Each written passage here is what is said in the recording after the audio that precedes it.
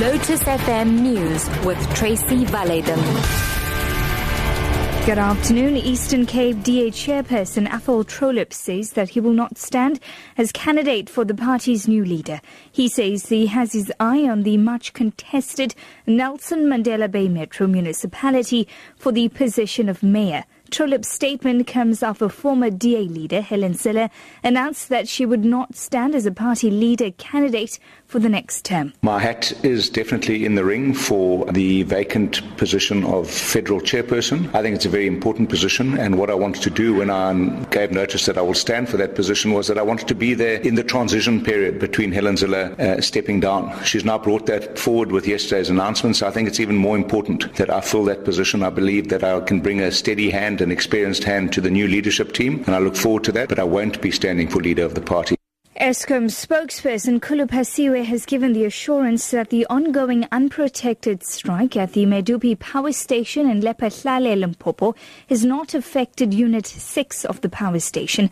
Over 6,000 construction workers have not reported for duty in solidarity with 1,700 who were dismissed last month. Phasiwe says there's a skeletal staff on duty. He also says that a meeting to resolve the problem is currently underway in Johannesburg.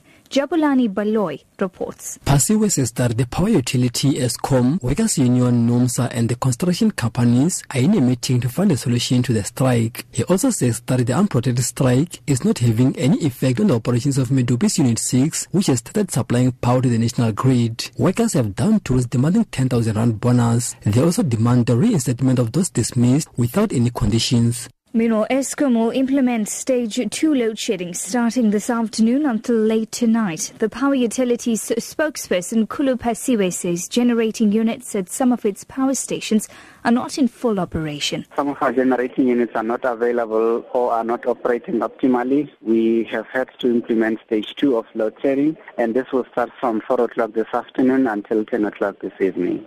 A group of green scorpions has been deployed to O.R Tambo International Airport to fight wildlife-related crimes. These include poaching and the control of the movement of invasive plant species.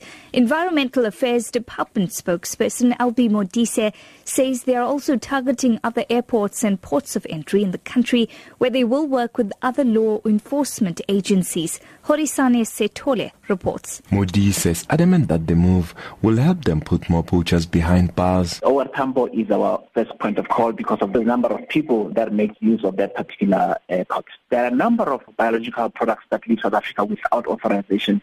People who are stealing snakes from South Africa, flowers and other related species. The green scorpions will also ensure the compliance of airport shops selling products such as cosmetics made out of aloe and crocodile leather. Iran has suspended pilgrimages to Mecca and Medina. This as relations deteriorate between Tehran and Saudi Arabia over the conflict in Yemen.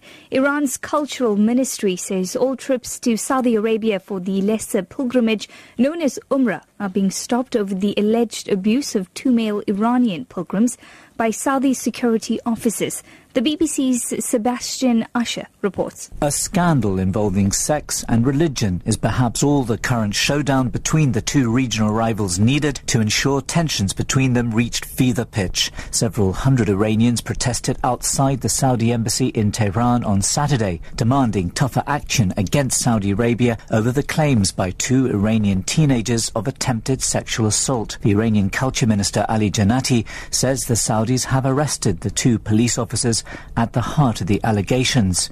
Your top story this hour, Eastern Cape DA chairperson Athol Trollip says that he will not stand as a candidate for the party's new leader. For Lotus FM News, I'm TRACY VALAYDHAM. I'll be back with the headlines at 4:30. TRACY Drive.